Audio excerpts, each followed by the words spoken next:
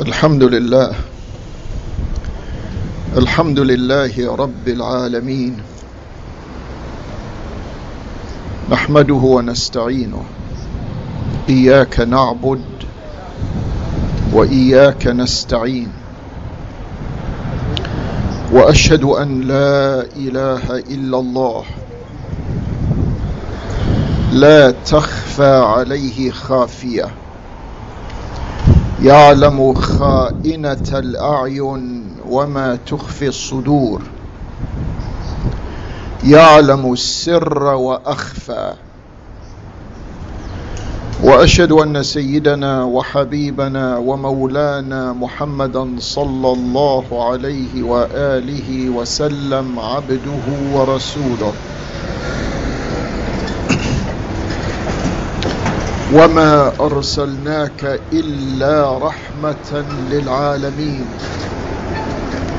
وما أرسلناك إلا بشيرا ونذيرا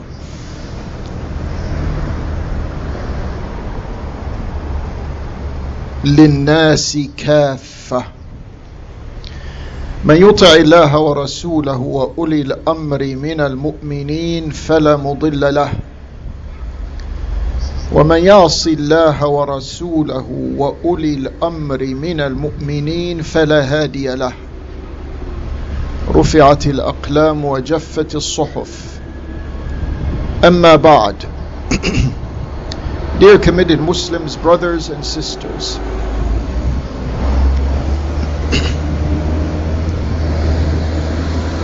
there's a thick layer of tradition that has caused us to render what is most important the least important, and what is the least important becomes the most important. This is the nature of the centuries of traditions that we carry in our minds and in our societies. And we've been working on trying to dissipate this type of accumulation. And this khutbah, with Allah's help, is a contribution towards that end. We begin this khutbah by remembering the words of Allah, لا تؤاخذنا بما فعل السفهاء منا. Don't take us to task for what the fools among us have done. And we do have fools among us, but we seldomly have individuals who are strong enough to identify who these foolish types are.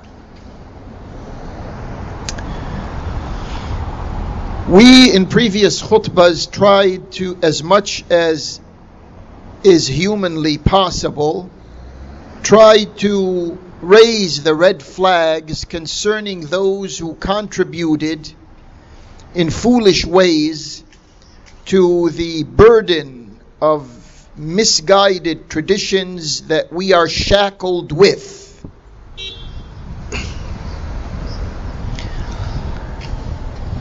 What type of practices do we have that violate our togetherness, our unity? You can see we are out here in the street because there is a heavy dose of historical traditions that justifies for the people who have power and wealth to divide the Muslims, as is the case here. There's more serious divisions in many other places, but this is a demonstration of one of them. In Salat al-Jumu'ah, you will see, or or you will observe in some masajid that when a person enters the masjid, they will pray 2 rak'at. And there are other Muslims who will not do that. We don't have the healthy psychology to say to ourselves that whether a Muslim prays 2 rak'ahs or whether he does not pray 2 rak'ahs, he is doing it as a matter of his heartfelt conviction. And that should be honored, whichever way it is. Those who do pray the 2 rak'at, they say that the Prophet of Allah, may Allah's peace and blessings be upon him and his, says, بَيْنَ كُلِّ أَذَانَيْن صَلَاةٍ, between every 2 adhans, in this case, the adhan and the iqama, you have to pray 2 rak'ahs. Okay, alhamdulillah. Whoever prays 2 rak'ahs, they pray 2 rak'ahs. The others who disagree with this say that the Prophet only had 1 adhan for Salat al-Jumu'ah. The other adhan that we have was institutionalized during the reign of the 3rd successor to Allah's Prophet, Uthman. Alhamdulillah, if that's their opinion and they do that from the bottom of their heart, may Allah accept from them. Why should we have any type of differences because of an issue like this? Then we have those who equate, they say Salat al-Jumu'ah is a substitute for Salat al-Dhuhr. And these are all fiqhi opinions. There's nothing in the Quran itself or in the hard established facts of the Prophet's bayan and balagh that tell us this fiqhi information. And we're not trying to knock down any faqih. We are not trying to lessen the importance of a person's attachment to his faqih. They say that Salat al-Jumu'ah is 2 rak'ahs. All of us agree to that. But they say the other 2 rak'ahs that substitute for the 4 fard rak'at of Salat al-Dhuhr is completing what is supposed to be Salat al-Dhuhr. But there are certain things about Salat al-Jumu'ah that do not apply to Salat al-Dhuhr. First of all, Salat al-Jumu'ah is on Friday only. Salat al-Dhuhr is on every day. Salat al-Dhuhr, you can pray it qada'an. You can make up for it if you miss it. Salat al-Jumu'ah, you cannot.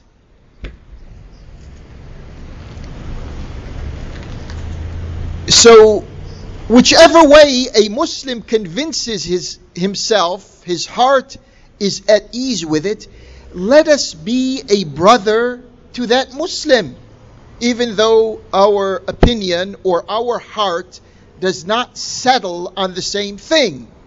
Because our hearts have to be together. إِنَّمَا الْمُؤْمِنُونَ إِخْوَةٌ. Indeed, committed Muslims are brethren. So, should we violate an ayah because of our hard opinions about the judgments of the fuqaha? Is that the way it's supposed to be?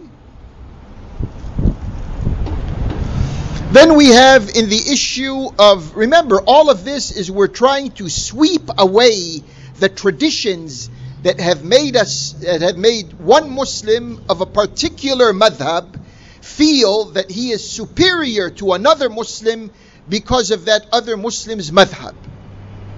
This is the issue that we are trying to deal with.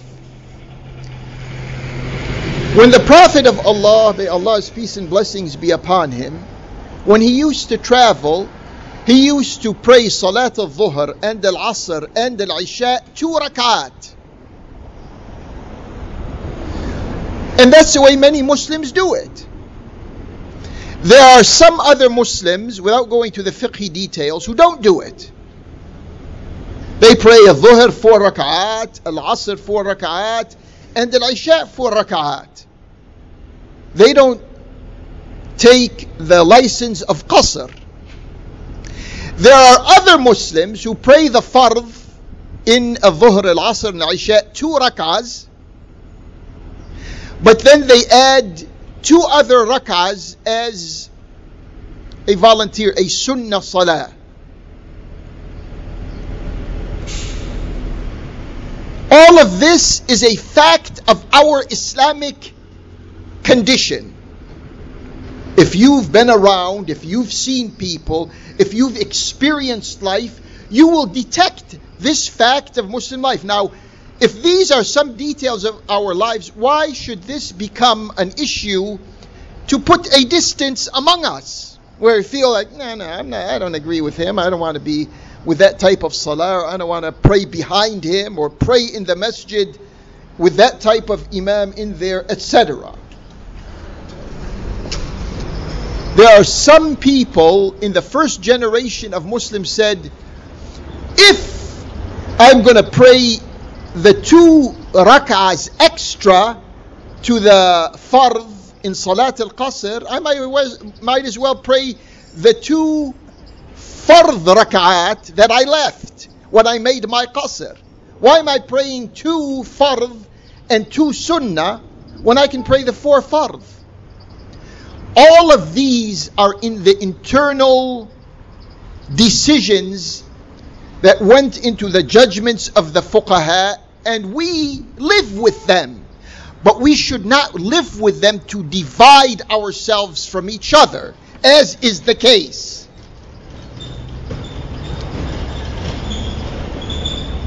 Then we have Salat al-Watr.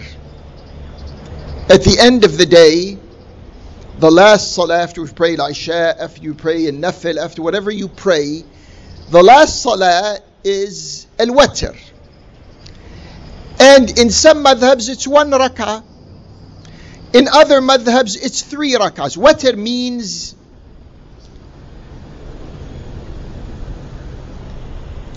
one, 3, 5, 7, 9, the uneven numbers.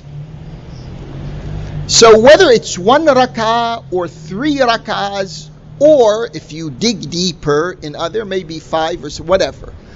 But whatever the case is, in the fiqh details, there are some that say after 2 rak'ahs, if you're praying 3 rak'ahs, because most of them do it this way. If you're praying 3 rak'ahs, after the second rak'ah, you say your salam. And then you stand up and you pray the final witr rak'ah by itself. There are others who say, no, you pray the 3 rak'ahs together. There's no taslima after the second rak'ah. It's like praying Salat al-Maghrib. After the second rak'ah, you don't give your salam and stand. So this is part of our fiqhi reality. Why should anyone make this an issue of, I know, my faqih knows more than your faqih? Or, because I do it a certain way, I am correct and you're not correct. This notion has to disappear from our psychology. It has to go. How longer are we going to be killed so that we can understand these differences should not stand between us, should not divide us? Same thing with the Basmala. Bismillah, we said this previously. Some Imams, when they begin their Salah, they say Bismillahir Rahmanir Rahim out loud. You can hear it. Some of them say it to themselves. Some of them may not say it at all. They'll begin saying, let's say Al-Fatiha, they'll skip Al-Basmala, and they'll say Alhamdulillahi Rabbil Alameen without even saying it. This is the fact of our life. Now, what are you going to say? I'm not going to pray behind. And this is in the Muslim world. There are masajid like this. They'll know the Imam doesn't say Bismillahir Rahmanir Rahim, as an example, so that they're not going to pray behind that Imam. How longer? How longer is our blood going to flow before we can surmount this trivia? And then there's dua al-istiftah. There's 3 formulas for dua al-istiftah.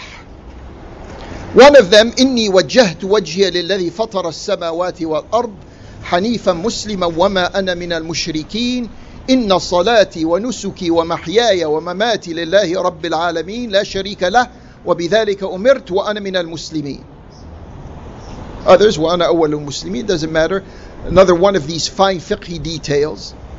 The other dua istiftah is Subhanaka Allahumma wa bihamdik tabaraka ismuka wa ta'ala jadduk wa la ilaha ghayruk. The third very unknown dua al-istiftah, Allahumma ba'id bayni wa bayna khatayaya kama ba'adta bayna as-sama'i wal ard. You have 3 dua istiftah. Now, not much issue is made about this because most of the Muslims, they say their dua al-istiftah to themselves. And I'm speaking here to those who come from the Sunni tradition as opposed to the Shi'i tradition.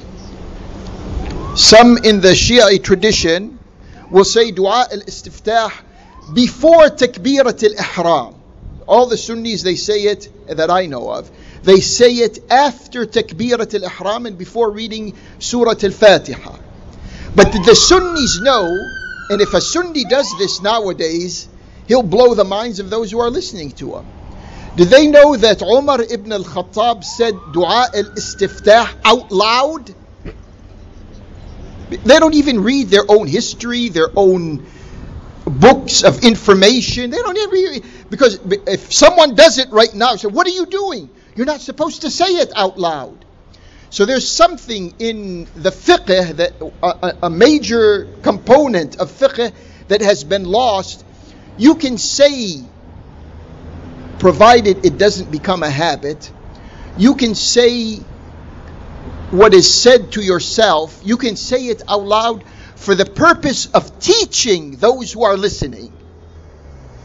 This important element in our fiqh has been lost. It's been buried in these centuries of wayward traditions. And then you have Salat al-Janazah. What do you do in Salat al-Janazah? This is another time when some Muslims feel a little uncomfortable because someone who's leading Salat al-Janazah is not doing it the way they expect it to be done. Do you read Surah al-Fatiha jahran, out loud? That's been done. Ibn Abbas did it, for those of you who don't know this information.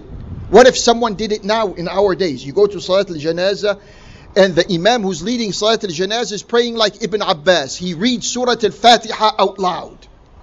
Now Ibn Abbas, was he a Sunni or was he a Shi'i? Alhamdulillah, he came before the very serious polarization, so no one can point to him as he's a Sunni faqih or he's a Shi'i faqih. Challenge your mind and think out of the rut that we are in. And then the Fatiha itself. Some schools of thought in Salat al-Janazah there's no Fatiha. In others there is. What are you doing? I'm not going to pray Salat al-Janazah because that person reads or doesn't read al-Fatiha. Or even Salat al-Janazah itself. Some fuqaha call it dua al-janazah, not salat al-janazah. Okay, fine. We don't have enough tolerance in ourselves. We don't have enough brotherhood among us to accept what our hearts and minds together lead us to.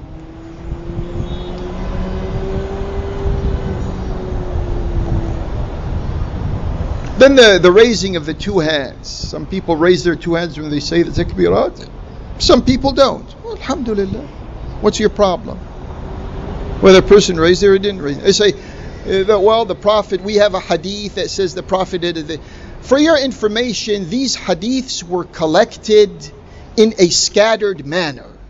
It wasn't a centralized collection of hadith that took place when the hadith was written. So it could have been the Prophet did it this way once, he did it that way. Is there any contradiction here? It's the contradiction is in your mind.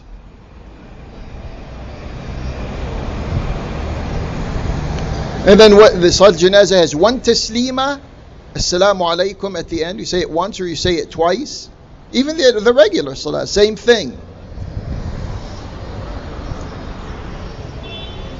Then the takbirat of the Janazah. If you really wanted to know, there are 4 takbirat, there are 5 takbirat, and there are 7 takbirat if we wanted to take a look at the range of fuqaha that we have in Salat al-Janazah. What do you think? Because some of this information is not available now. Because not the average Muslim, what I'm telling you right now, the average Muslim does not know. Because the average Muslim is ignorant of his own history or her own history. And that ignorance has been institutionalized by this accumulation of traditions that we now carry on our back. Then I don't know if any of you ever heard a mu'adhin.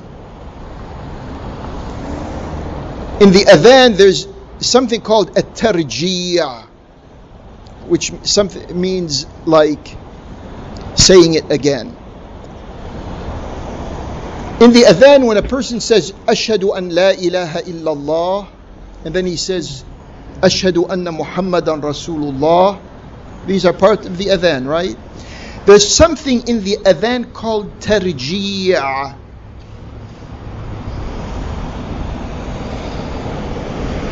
And that means that when I say Ashhadu an la ilaha illallah,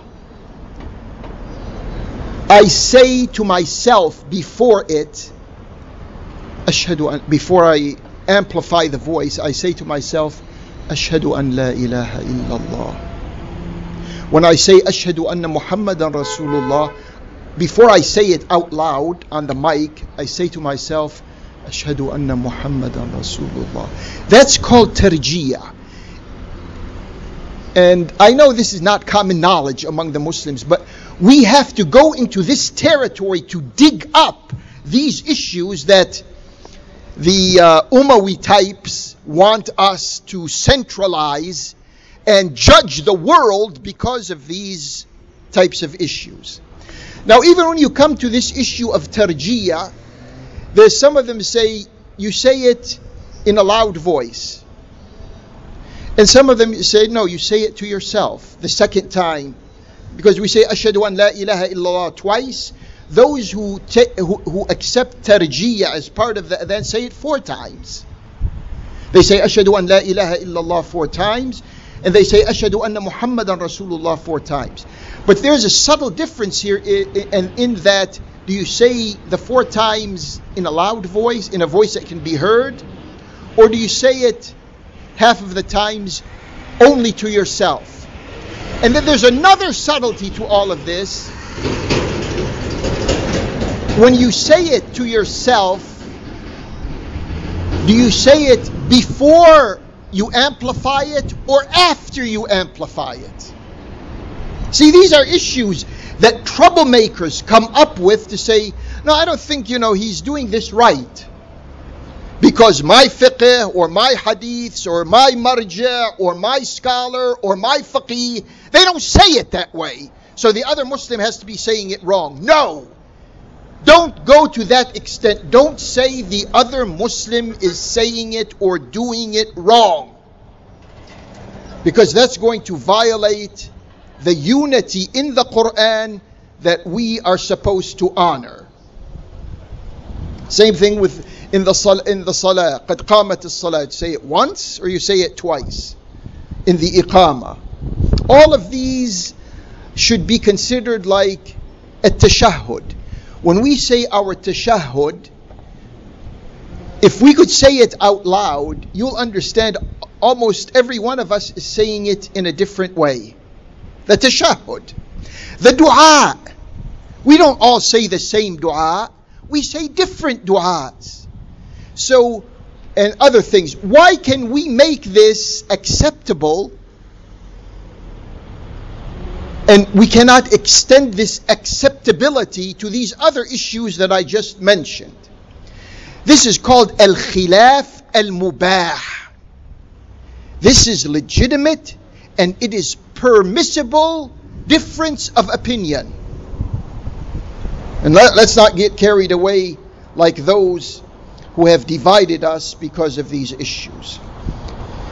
ربنا لا تؤاخذنا بما فعل السفهاء منا. In another, إن هي إلا فتنتك. أقول قولي هذا وأستغفر الله لي ولكم وادعوه سبحانه وأنتم على يقين بالإجابة وتوبوا إلى الله إن الله تواب رحيم.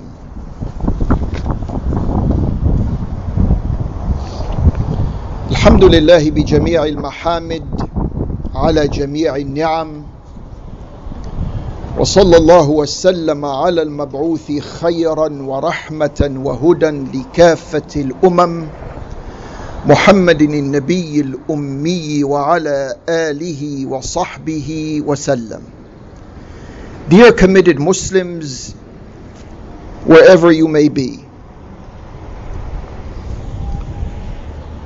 instead of our khutbahs being elevated with a consciousness of the real issues of our day that impact our lives, because as you may have noticed in the previous khutbah, we were trying to sweep away some of the negatives that have been lodged into our psychology and into our history. We're trying to sweep those away. But here, if there were khutbahs, if there was a taqwa of Allah, this day, Yawm al-Jum'ah, is the day of taqwa. If we had this taqwa in our minds and in our conscience, this is the way we should be looking at things. You see, all the people now, all the people meaning the mainstream media and everyone who's tuned into the mainstream media in one fashion or the other are speaking about a crime. Now, doesn't a crime fall within the purview of morality? Doesn't our moral character demand of us to expose a crime and the criminals? So why can't we do that? If there are criminals roaming the earth and committing the most heinous and the most significant of crimes, why can't, out of our moral character, why can't we look at the facts and then expose them in the light of what the information, the valuable information that we are entrusted with by Allah and His Prophet? Why? Why aren't Muslims capable of speaking in their masajid, from their manabir? Why can't they speak about this crime that took place about 10 days ago? Exactly 10 days ago. The 2nd of October, right now the 12th of October. Route N4, destination Friendship Heights Station. The base station. This Ibn Salman, after the halabaloo, after the extensive coverage by the media, he contacted, of all people, he contacted Kushner, the son-in-law, the Zionist son-in-law of the imperialist president. And he tells him there was no crime committed. And the embedded message is that you can pass the word along to your father-in-law, to the national security, to government officials, that we are not to be implicated in any crime. We have nothing to do with the disappearance of Jamal Khashoggi, that journalist who went into the Saudi consulate in Istanbul, and from there on no one has provided concrete proof of what exactly happened to him, besides the fact that he's no longer available. No one knows where he is. The Turkish ambassador, news reports say that the Turkish ambassador in Beirut said that Ibn Salman contacted Erdogan, the president of Turkey, and told him, in his own words, of course I'm not quoting word by word, but told him that the CIA has set us up to do all of this.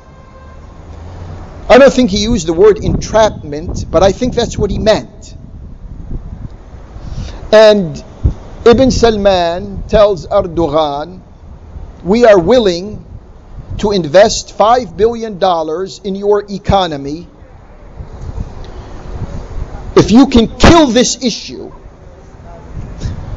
They killed a journalist, now they want to kill the issue. They are killers, physically and otherwise. Have you ever heard of diplomatic Dawa'ish? That's what you have right now. You had the Daeshis who were bloodthirsty and killing innocent people on a large scale. Now you have politicians and diplomats who are Daeshis, Dawa'ish. And I think most of you know the details, some of the details. A crew of 15 flew in on private jets, flew into Istanbul, disembarked, went to the Saudi consulate. Among those 15 was the major pathologist in that evil kingdom of the Saudi family. Why do they bring along a pathologist? Then, there are other news items that say those 15 were made up of 3 groups. The first group was an interrogation group. The second group was a torture group. And the third group was a media group. According to some reports, only Allah knows, the details have not been disclosed.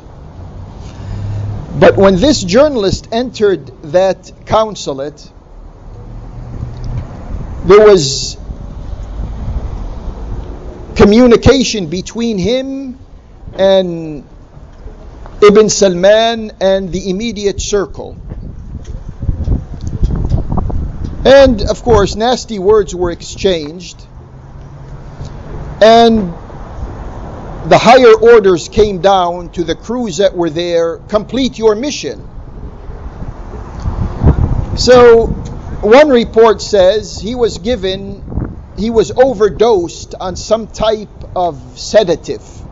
They wanted to knock him out, knock him unconscious. But they gave him too much, and they realized now they have a dead body. He's dead.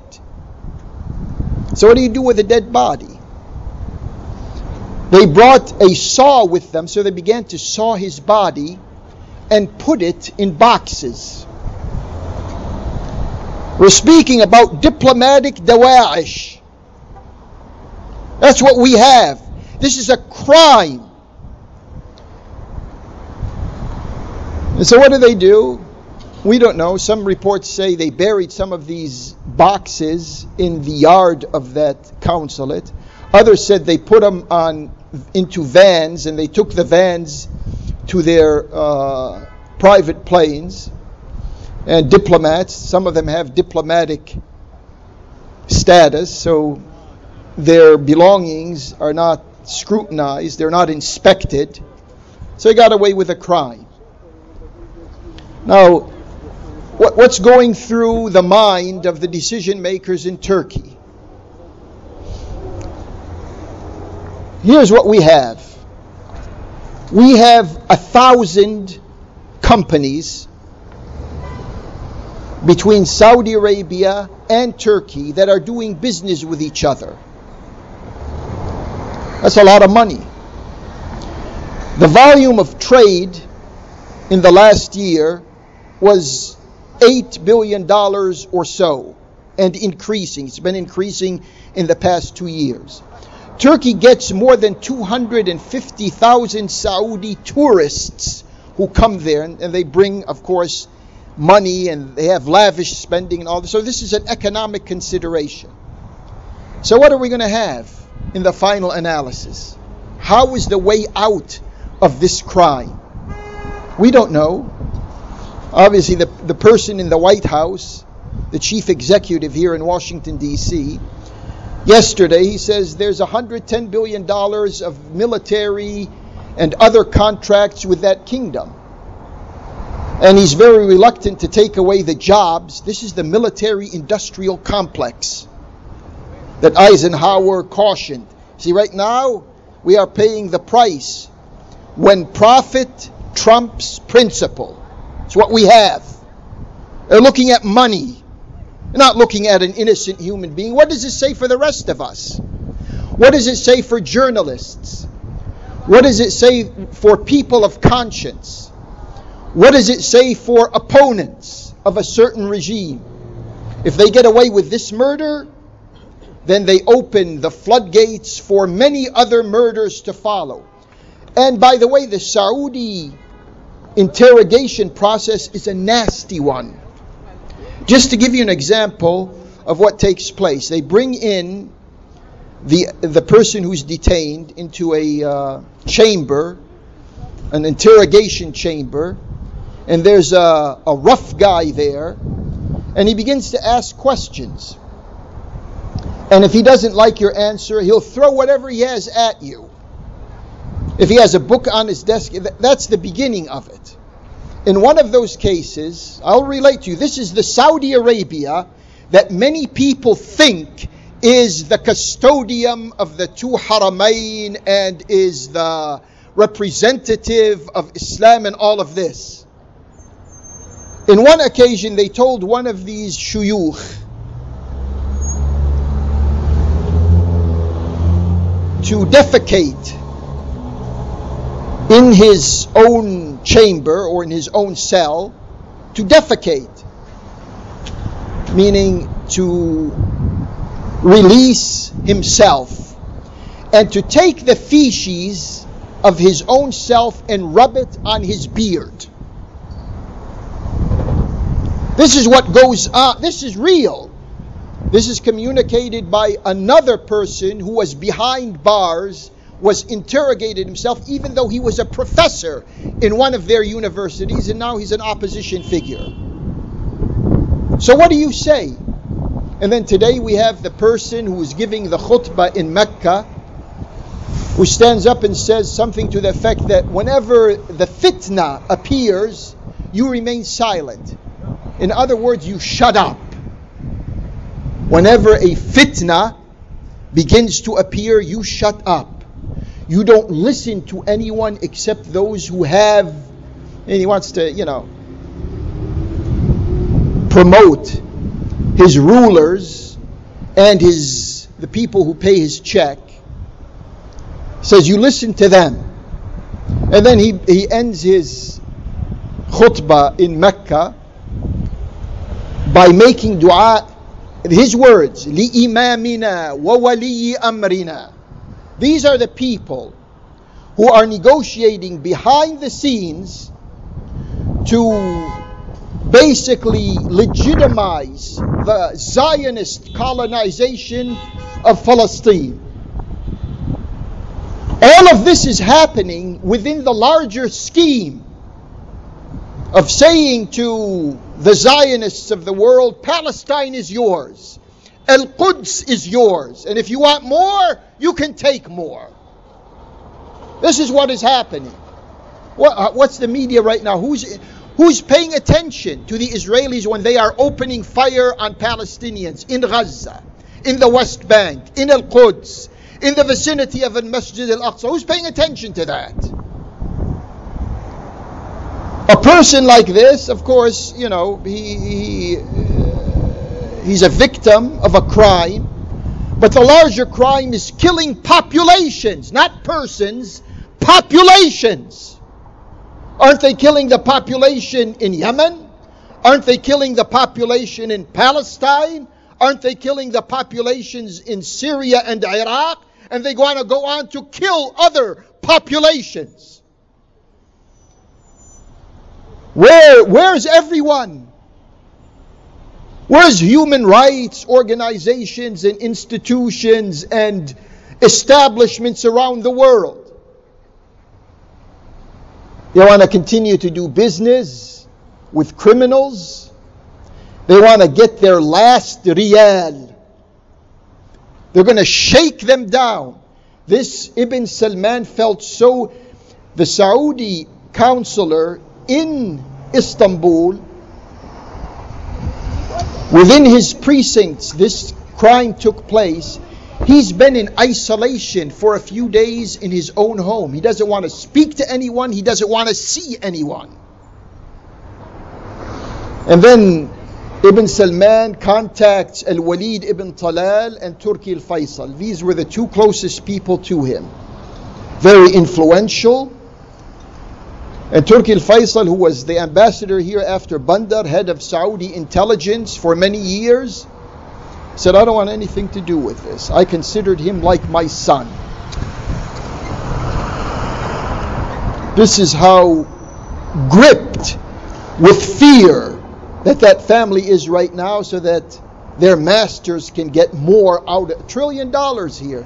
They have $1 trillion in this economy. They can say goodbye to their $1 trillion. And they can think about auctioning off Aramco for their survival. The Prophet of Allah says the decision-making position is not given to a person who greeds it. And these are greeding power and wealth. They should not be in those positions.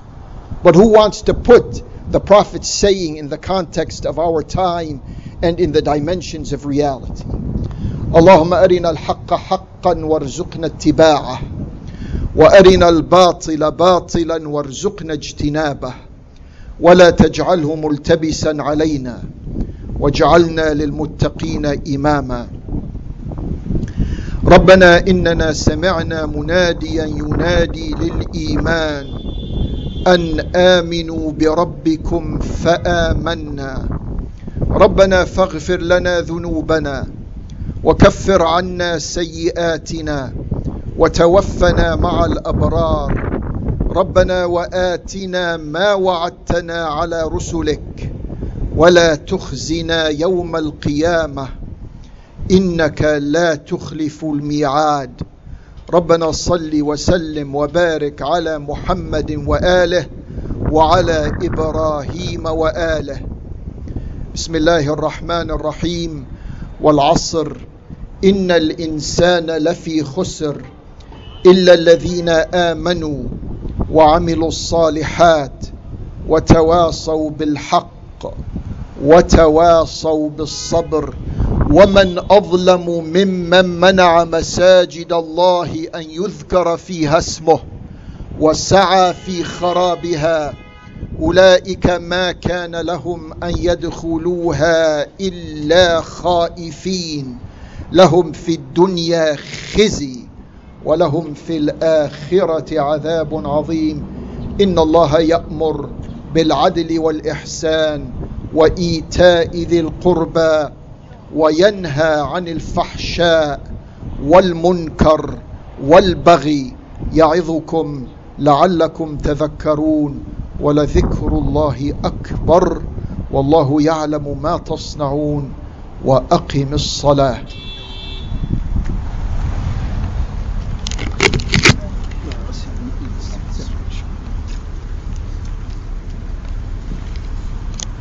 الله أكبر الله أكبر أشهد أن لا إله إلا الله أشهد أن محمدا رسول الله حي على الصلاة حي على الفلاح قد قامت الصلاة قد قامت الصلاة الله أكبر